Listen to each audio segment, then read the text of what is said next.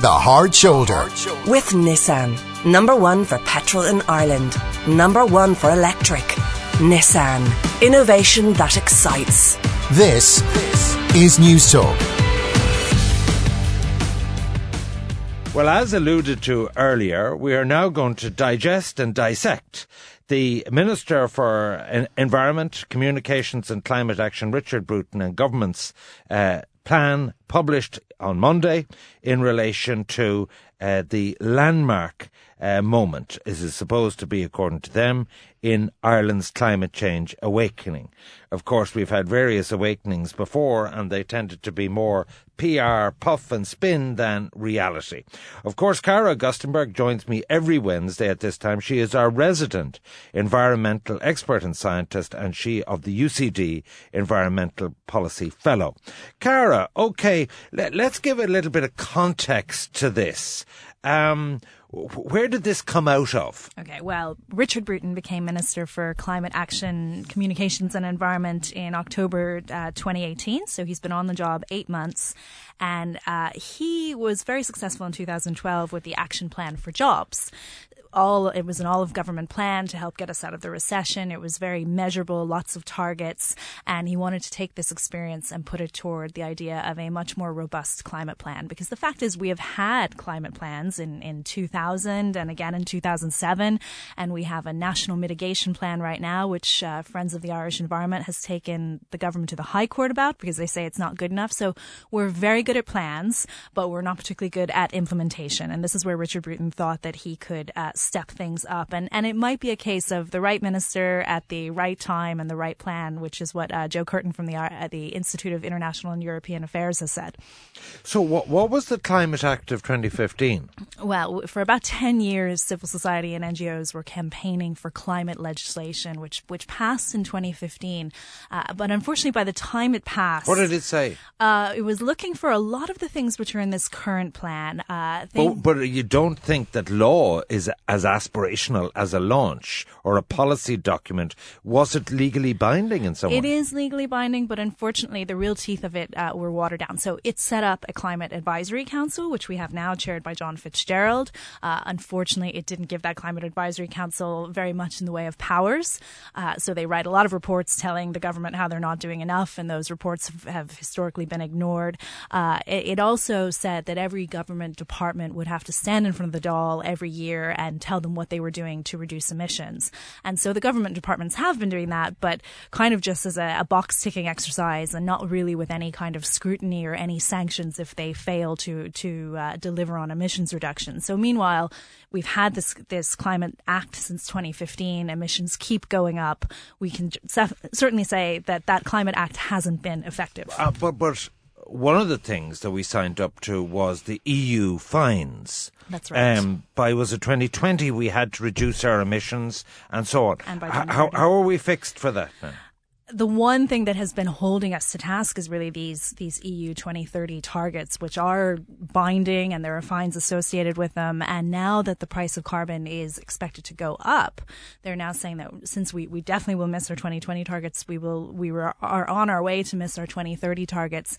And those 2030 targets could potentially cost us fines of up to €7 billion. So that's 3 times the cost once of the we National hit Children's next year is Hospital. 2020, when do the fines start and how much would they be? It's a little bit... I heard the figure 600 million mentioned. for 20... Not 6 billion. Like, are you gilding the lily? That's 2020. So 2020 fines are relatively small because we dropped emissions in the crash. These are 2030.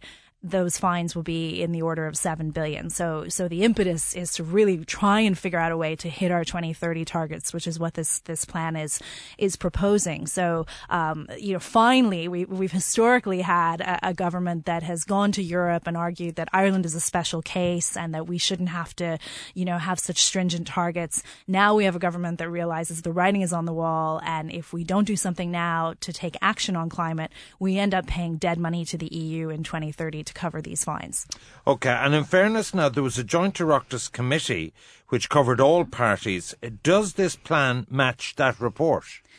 The Joint Oireachtas Committee report is, I think, one of the best pieces of climate work I have ever seen out of the government. I had nothing to do with it, but I do think they did a great job, and they put forward 41 recommendations for how Ireland could lead on climate, and some of those sections are really innovative. For example, the agriculture section is the best government document on agriculture I've ever seen, because it really talks about a new model for agriculture that's not just beef and dairy, but they also talk about modal shift in transport and all the other sectors too. Now, this plan is not adopting all 41 of those recommendations. It's particularly weak on agriculture and on transport, better on energy. But there are some good things in this plan, particularly around the way Sorry, where is it weak in relation to the committee? On agriculture in particular. So it's business as usual. It's, ticking away at some of the things that Teagasc recommends regarding manure management, but doesn't really address the fact that if we keep adding more cows to the herd, our emissions in agriculture keep going up. It doesn't talk in the same way about diversification of agricultural products. Well, I thought the plan had lots of forestry in it. It has forestry, but I think we could be looking beyond that at things like horticulture and organics and other types of farming than and other than agriculture, where does it fall short of the committee? It's for transport. It's very sure. There's going to be all electric cars by 2030. Well, million cars. You see, Ivan, I'm an electric car driver, and I wouldn't say that's necessarily the solution to climate change, because we know that electric cars create the same amount of congestion. It's still an inefficient way of travelling around. And what do you say now? Speaking of transport. There's a statement in here from the Irish Road Haulage Association, and they're simply putting their hands in the air. What do you want us to do? We can't have battery-powered cargo. They've got to get to and from the ports. They've all these billions of euros of exports and imports. Do you want them all to go home? Yeah, so we might have to look at gas, and we might have to look at other things. So the solution for haulage may not be electric in all cases, and I think... What would be the... Well, I think what we'd like to see more of in this plan is more of a modal shift in public transport and active public transport. Transport won't work for haulage. No. But there is other technologies like gas. So the Gas Networks Ireland is looking at using grass as a form of biogas, and there are other technologies that we could look at for haulage. But electric vehicles in the haulage sector is becoming a reality very slowly. It's not there yet. But this plan does rely a bit too much, I think, on electric vehicles. And historically, our government has set loads of ambitious targets. Well, I thought there was going to be a 2-to-1 ratio of public transport to private to motoring transport. But you eco-warriors don't want the second runway at Dublin Airport. You don't want the Galway bypass. We had some of your types on yesterday. John Gibbons and Eamon Ryan and all those. And people need to land their planes. Well, I think we need to tax that fuel for the people who are landing their planes. And this is one thing that's missing. And they mention aviation in the plan, but they say, look, that's being dealt with at the global level. They do also mention the need to climate-proof any future development plans. And had this been in place when we were talking about the third runway, it would have been very interesting to see what the emissions impact of that third runway would be. So, I think there are a lot of strengths in this document. And what I would say the biggest strength is all the things that civil society argued for the 2015 Climate Act now are appearing in this plan. So carbon budgets. So every sector will be beholden to a budget of carbon. You're in favour of a carbon tax, of course. I am in favour of a carbon tax, and that's included in fuel poverty the plan. And for the pensioners.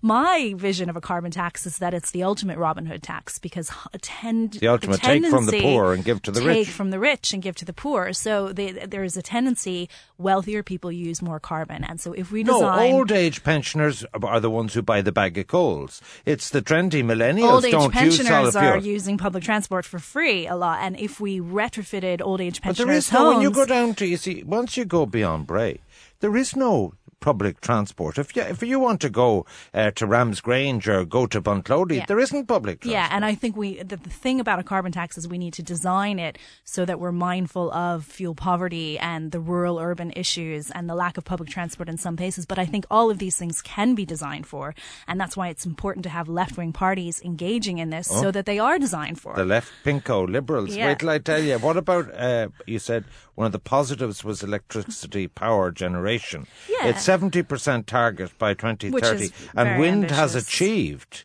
its targets in the 2020. That's right. You're very knowledgeable, Ivan. Yeah. Well, you're on. I'm very interested. I mean, we've been strong on renewable energy, and I think that's a credit to people like Eamon Ryan when he was Minister for Energy for putting that renewable energy on stream, and moving to 70% is ambitious. And the overall aim of this plan is for us to achieve our 2030 targets, which would be great. That means way less fines being paid to Europe, and also a carbon neutral ambition for 2050, which would also be great. So, the overall ambition and the carbon budget. But do you think there are enough timelines in this? Because, this whole area has been full of plans, targets, hot air. Yes. In other words, is this going to ever happen? I think this is the strongest plan we've seen, which is a positive. But again, like everything, it's all about implementation. I mean, in 2002, we paid consultants who told us we needed to close Moneypoint to deal with our emissions, and it's 2019 now. So if we don't implement and we don't have a strong government that really takes this seriously as the key priority, then it's not worth the paper it's printed on. And so this is the real test, is how do we move forward? And what do you say to those who text the programme on Monday? Very annoyed. They are working people who say they have been driven out to the commuter belt, having to commute 100 kilometres a day. There is no public transport for their needs, and they are saying they're faced with more cost, retrofitting their older houses, more expensive transport, and that, the social welfare people will get compensated, but they, as usual, the working poor will get it in the neck. Yeah. And, I would say that we have elected politicians historically that don't give a toss about planning, and now we are in a total mess with this urban sprawl and houses that aren't built appropriately. But that doesn't butter any parsnips. No, it means we need to step back and we need to start looking at who we elect to lead these things and get us out of this mess. But it is a total mess, and we are paying the price now for inaction and special bargaining and pleading by former governments. All right, that's Dr. Cara Augustenborg giving her assessment of the new all-of-government climate action plan, saying it's great to have another plan, but it doesn't mean anything without actions and timelines. Cara, as always, look forward to talking to you again next week. Thank you for that analysis.